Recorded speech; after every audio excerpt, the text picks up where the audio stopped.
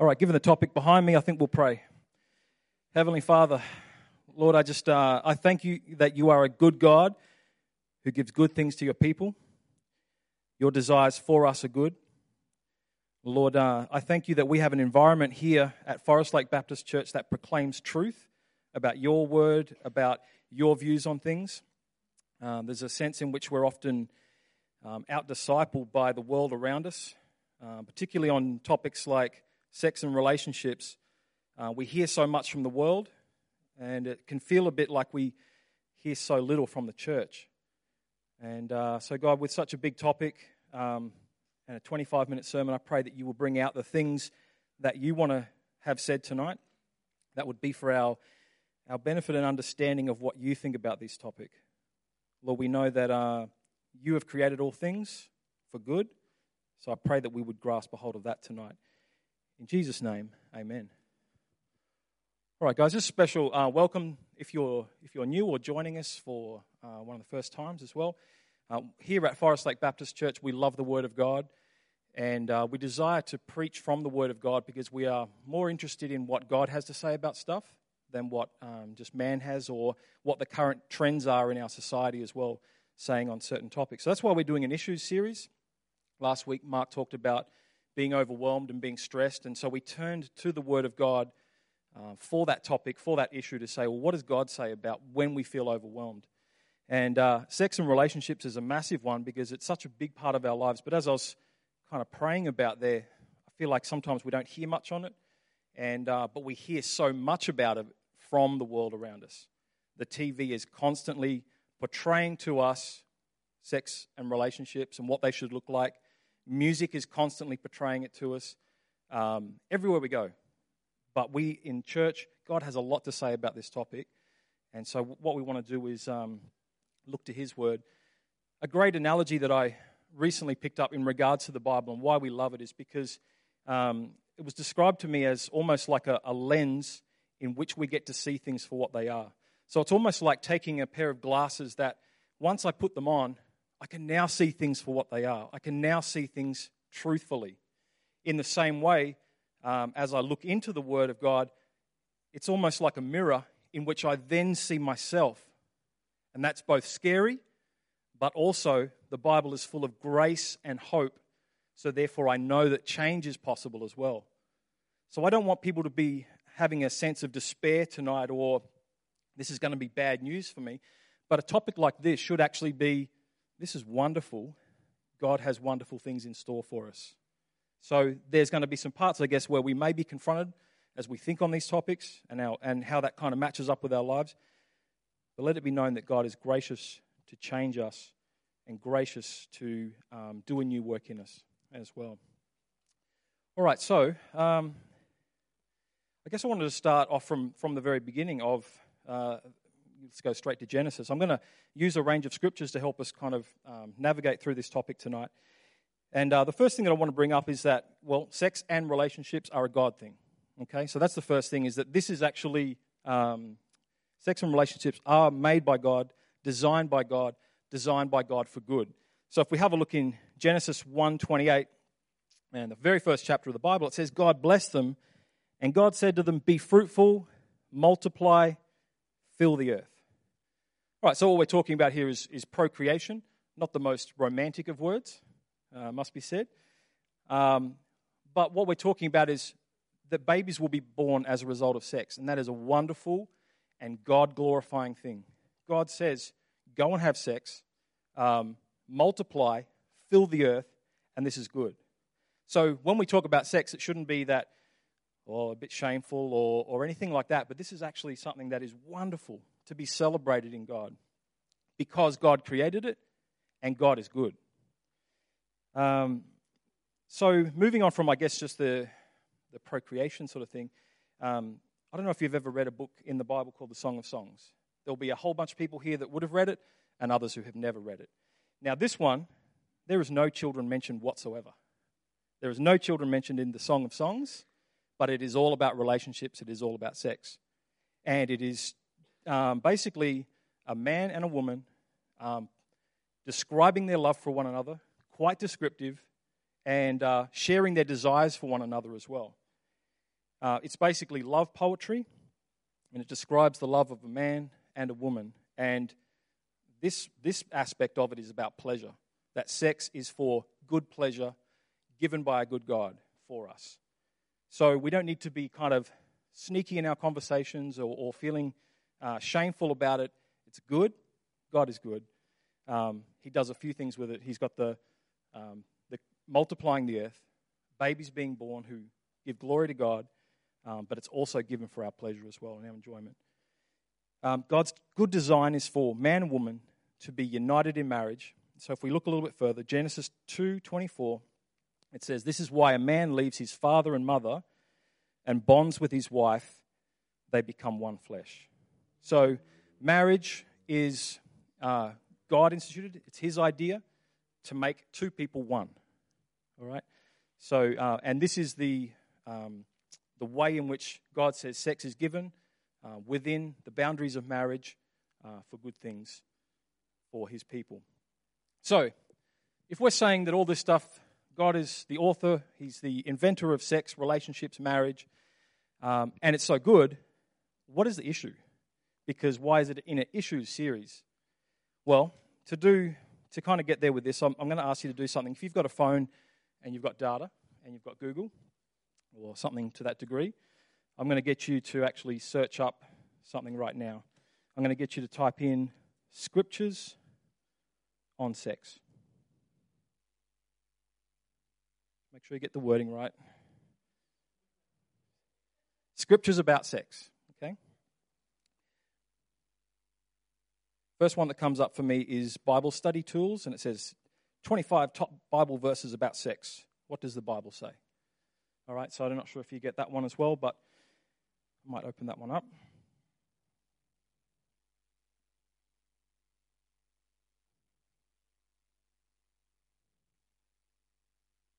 Okay, just a quick show of hands. Has everyone got something like that? Maybe, yep. Okay, awesome. All right, so first one I've got here is 2 Corinthians 12:21. It says, "I'm afraid that when I come again, my God will humble me before you, and I will be grieved over many who have sinned earlier and have not repented of the impurity, sexual sin, and debauchery which they have indulged." Ephesians 5:3, "But among you there must not be even a hint of sexual immorality or of any kind of impurity." Ephesians 5:33, "However, each one must love his wife as he loves himself, and the wife must respect her husband." In Galatians 5:19, "The acts of the flesh are obvious: sexual immorality, impurity, and debauchery." Then we go back to the one that we've just used, Genesis 2:24. As I continue to scroll down, we get the picture there. Most of those scriptures, when we just try and engage with, hey, what does the Bible say about sex, seems to come up with sexual immorality. The occasional one that's a little bit different, sexual immorality. So for us as the church, if that's our kind of approach to finding out what the Bible says, we can land in a little bit of an uncomfortable place because all we really get is hearing about sexual immorality. Now, what we need to recognize with that is that there is a way that sex is used, there is a way that relationships happen, which is not honoring of God. There is a way that things happen, a way that people have an outlook about it that is sinful in God's eyes and is displeasing to him. Now, this is not just to be a rule, but because God knows that outside of how he has planned it, it's actually going to be harmful to us. There's going to be damage that comes to people's lives as a result of going, you know what, God, I think I've got this sex stuff on my own. Like, you've been good with the other stuff, like salvation and all that. You're good at that stuff. But the sex stuff, I got that. It's all right. That's not what God wants to invite us, all of our life, all the things that we do, all the things that are a part of our life, to see what he says about it. He has a better plan for it than what we do. I was thinking on the topic, and I don't want to explore all the different sins tonight in regards to outlining for you a whole bunch of ways in which sex is immoral. I think we've probably got a good grasp of that. We see it enough in the world and in the way that it's portrayed to us. We see it in the way pornography probably does a massive amount of educating people on sex. That is terrible. You think about the danger that exists for all people, that they've got a phone and they can just access pornography so easily. We know that there is damaging things that happen as a result of sex being outside of a marriage. That God has it in this particular place because he knows that there is a covenant that happens where the two become one flesh when they are married, and that is the place that God has prepared for sex. And that's the thing too, is that when the Bible is speaking about the two becoming one, he's also talking about when sex takes place, two are becoming one. So it's a marriage-like act. It's a covenant that God has put in place for our protection. He wants it to be a good thing in our lives. So there are a lot of unhealthy stuff that we get. And if I'm going to be honest with you, I've probably spent the majority of my life with bad teaching around sex and relationships. By nature of not growing up in a church and hearing about it, by being educated on it by a whole range of stuff, whether it be from music videos to, I don't watch Home and Away, but I'm sure others do. I'm sure that teaches some bad stuff on sex and relationships. I've definitely come into this thing with bad teaching. I've got a certain mindset around sex and relationships that is unhealthy and unhelpful. And for a long time, I have blocked God out of this picture, doing exactly what I said before, going, no, it's all right, I think I got this one. It's a little bit too personal. I'll take it from here, God. But God invites us for all of the things that we are going through, as I said before. So where does this distortion come from? We've got these false ideas. We've been taught all this stuff. Where does it come from? Our society places so much emphasis on sex and relationships to the point that it's almost as if that's where people look to find their identity. How they describe themselves by their sexuality. They find their identity in their relationship. They think, my life will be complete if I get that relationship. That girl that I really love, that guy that I'm into, whoever it is, if I get into that relationship, I'll get a sense of identity, and that's what life's supposed to be about. But let's just take a look at a scripture that's going to help put this into place for us, and it's Romans 1:25, and I believe it speaks directly to the issue. If you're on camp, we had a look at this scripture as well. It says, they exchanged the truth about God for a lie and worshipped and served what has been created instead of the Creator. This applies to so many things in our lives.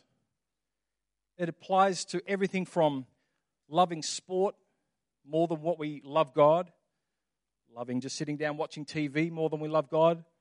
Whatever it might be, we love created things rather than the Creator. We love the gifts rather than the giver of the gifts. And so in the same way, our society, our world has said, we love sex, we love relationships, let's make that our God. It's like number one. But the truth is, sex and relationships makes a lousy number one. It makes a lousy God. So if we take these gifts that have been given to us by God and we say, right, instead of the God who gave sex and relationships, I'm going to just idolize them. Basically, they've become our God. They've become the thing that we're serving, that we're worshiping, we're putting all of our hope in. And you know what it does as well? I think that it brings demands to sex and relationships as well. Because we're starting to think that we're going to get our needs met through sex and relationships. So we start seeking out, in sex, we're looking to be pleasured, we're looking for the other person to fulfill all of our needs in sex. Or if it's in the relationship, we're putting demands and expectations upon that person that they will fulfill these certain needs and things that we have. Those things are never going to fulfill us.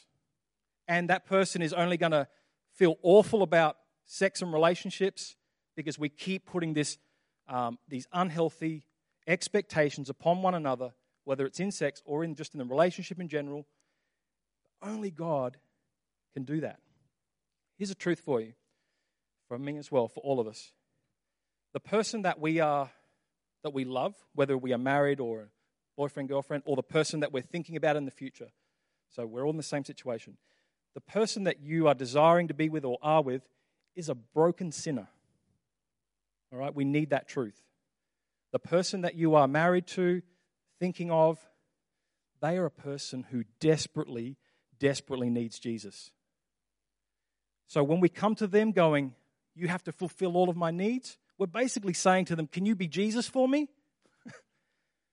And you will crush them. We had a great quote about it this week. When you put that expectation, you crush the person. When sex and relationships becomes a secondary importance, we start to get some freedom in this. Because God is right where He should be, number one in our life, and the other things that we have are what become the wonderful things that they should be. They're in second place, right where they should be. Not number one, trying to get fulfillment from all of those things. My wife loves Jesus. And I'm so grateful because my wife is amazing to me as a result of loving Jesus. I have a better wife because she loves Jesus more than she loves me. That's a reality. That is a good thing. We need Jesus to be number one. The people that we are engaging with, not just in the relationship of a man and a woman, but if I love Jesus more than I love you guys will have a better pastor. All right? He should be my number one. I shouldn't be trying to put expectations on you guys to fulfill, me being in this role and I've got to be excellent for everybody and all this sort of stuff. No, Jesus needs to be my number one and you'll have a better pastor. In the relationship sense, Jesus is my number one. Hopefully Bridget has a better husband. My kids, not hopefully, she will have a better husband. My kids will have a better father if Jesus is number one. I will be a better dad to my children if I love Jesus because He fulfills me. He gives me the stuff that I need.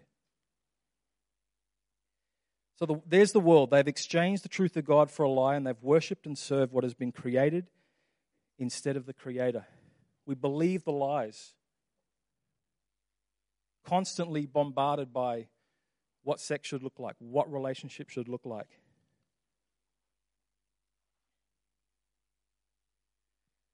So, what hope do we have if we got this kind of distortion around sex, around relationships?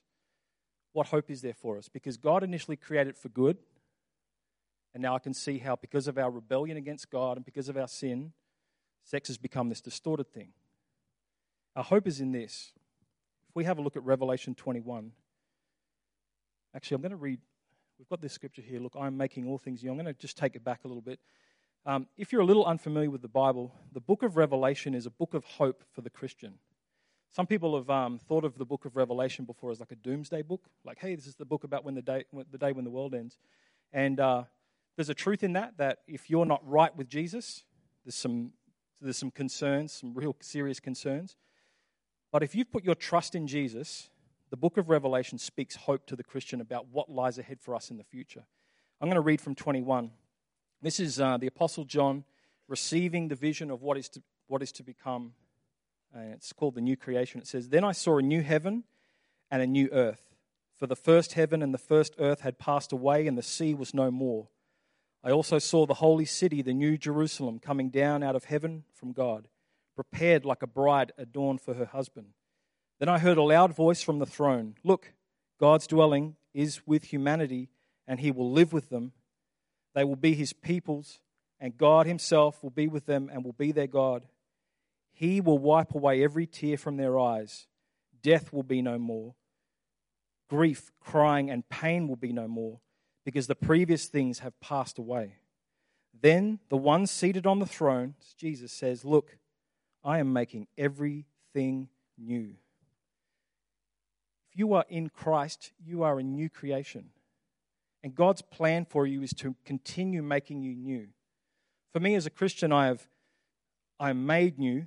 So I'm a new person. I've been given a new heart. I used to love the things of the dark. I used to love the things that were dishonoring to God.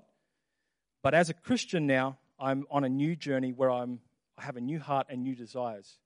It doesn't happen overnight, but God does a work in us throughout our life, and He is faithful to fulfill it.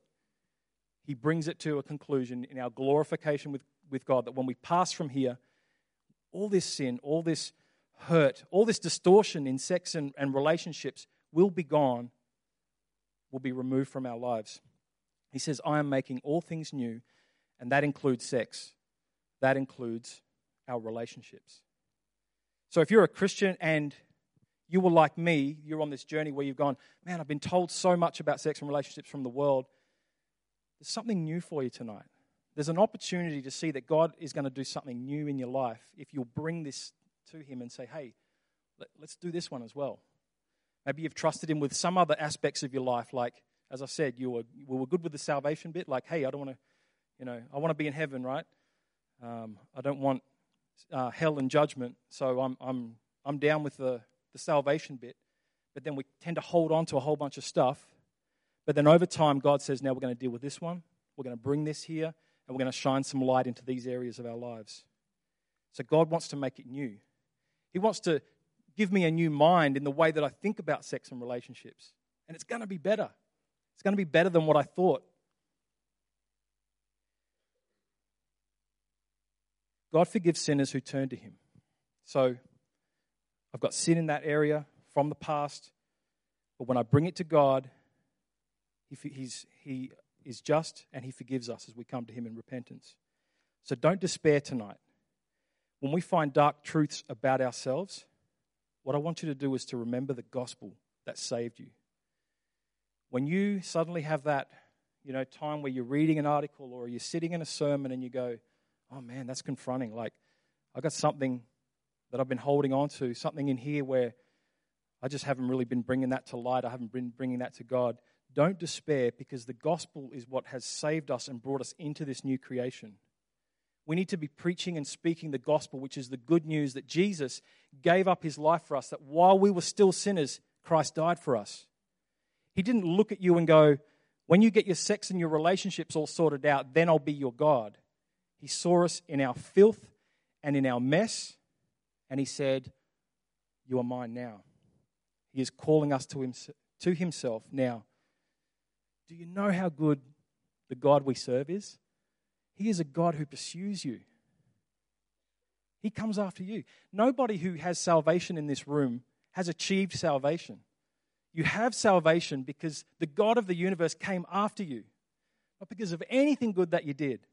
He came after you. And He wants to give us good things, even in the areas that we've kept aside, like sex and relationships. So Romans 12:2 says this to us. It says, don't be conformed to the patterns of this age, but be transformed by the renewing of your mind, so that you may discern what is the good, pleasing, and perfect will of God. What I love about be transformed is that this gospel message, this goodness that we have in God, is that we are going to get transformed. We are being transformed in our bad thinking as we come into these environments. But the word be is so important to us in this context, because it doesn't actually say in there, transform yourself by the renewing of your mind. That's important. So it doesn't, my sermon to you tonight isn't, hey guys, go out there and transform yourself in the area of sex and relationships and think better about it. No, it's saying, go out with the Holy Spirit, with the God of the universe, and be positioned in a place in life that you are going to be transformed. Because this is a work that God is doing in you. All right? So when you come into an environment like this, you are being transformed. You have positioned yourself in an environment to hear the truths of Scripture that change us. We don't need pep talks.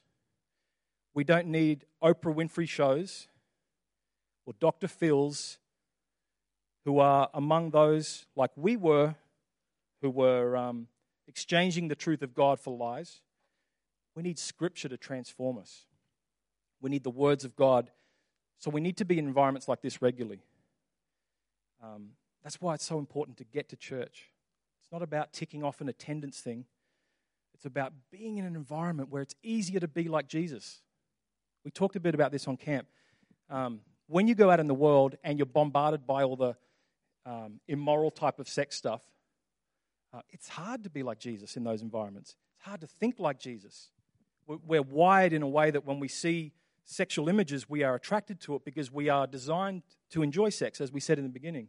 So we step into these environments all the time, and it's really difficult to be like Jesus. The more we do this stuff, the more we do home groups, the more we get online and look at websites like Desiring God or Gospel Coalition or stuff where the Word of God is brought to us, the more we do that sort of stuff, it's easier to be like Jesus. So be transformed. Position yourself so that you can be transformed. And what I will say about the process of what we're ultimately talking about here is a process called sanctification. I talk about it a bit. It's a scriptural word, but sanctification basically means becoming more like Jesus throughout this journey. All right, that's the bottom line of sanctification. God will sanctify you, and so there's two aspects of that for us. One is that God is doing it, so we need to understand that we hold on to the promise that God will fulfill this in us. Though we wrestle with temptation, we get up and fight it again tomorrow because we know that God is doing it, all right? And our part is that we participate in it. We participate in what God is doing. So God's making us new, so we go, hey, this is awesome. I'm going to get on board with being new as well. I'm going to do some stuff as well to contribute to being able to avoid these temptations and avoid this stuff that's going on there. We have a wonderful God who wants to redeem us, teach us new things.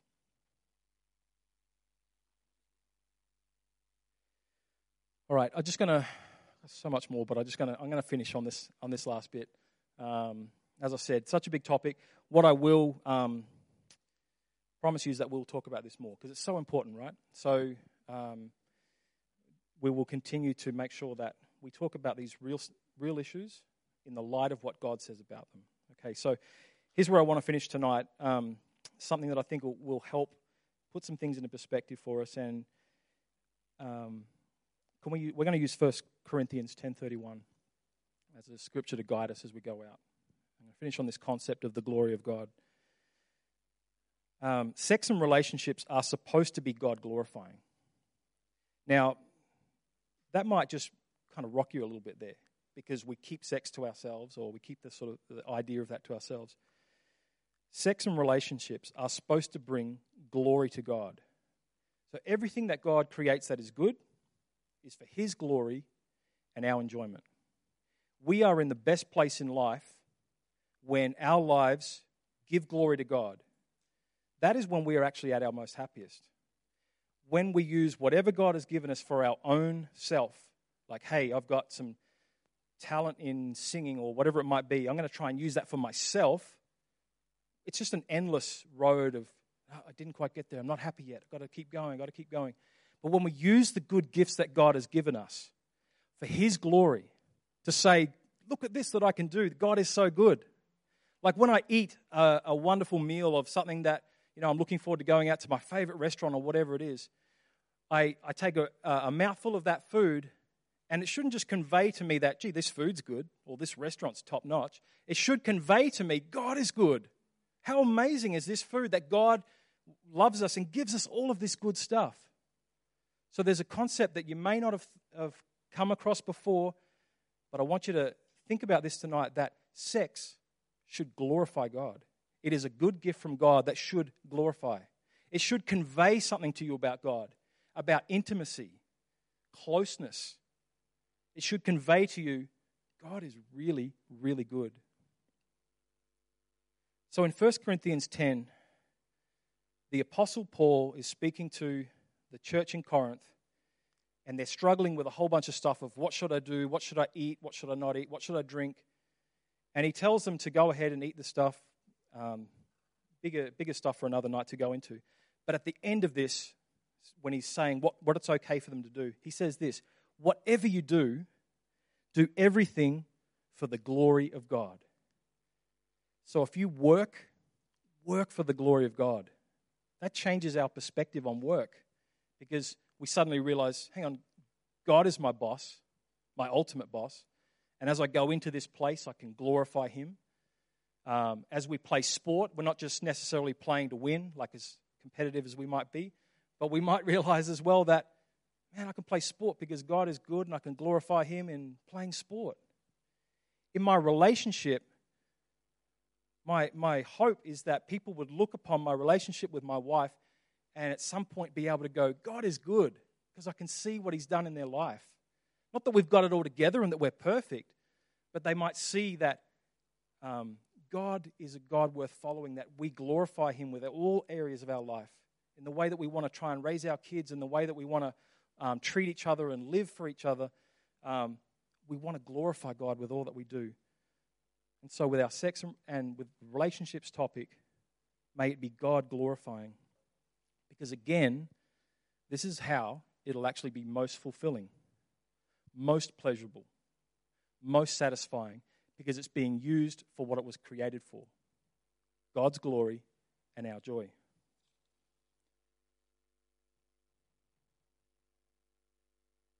We enjoy sex in a marriage not because we are trying to get our desires met, but because God is a good God who gives good things to his people.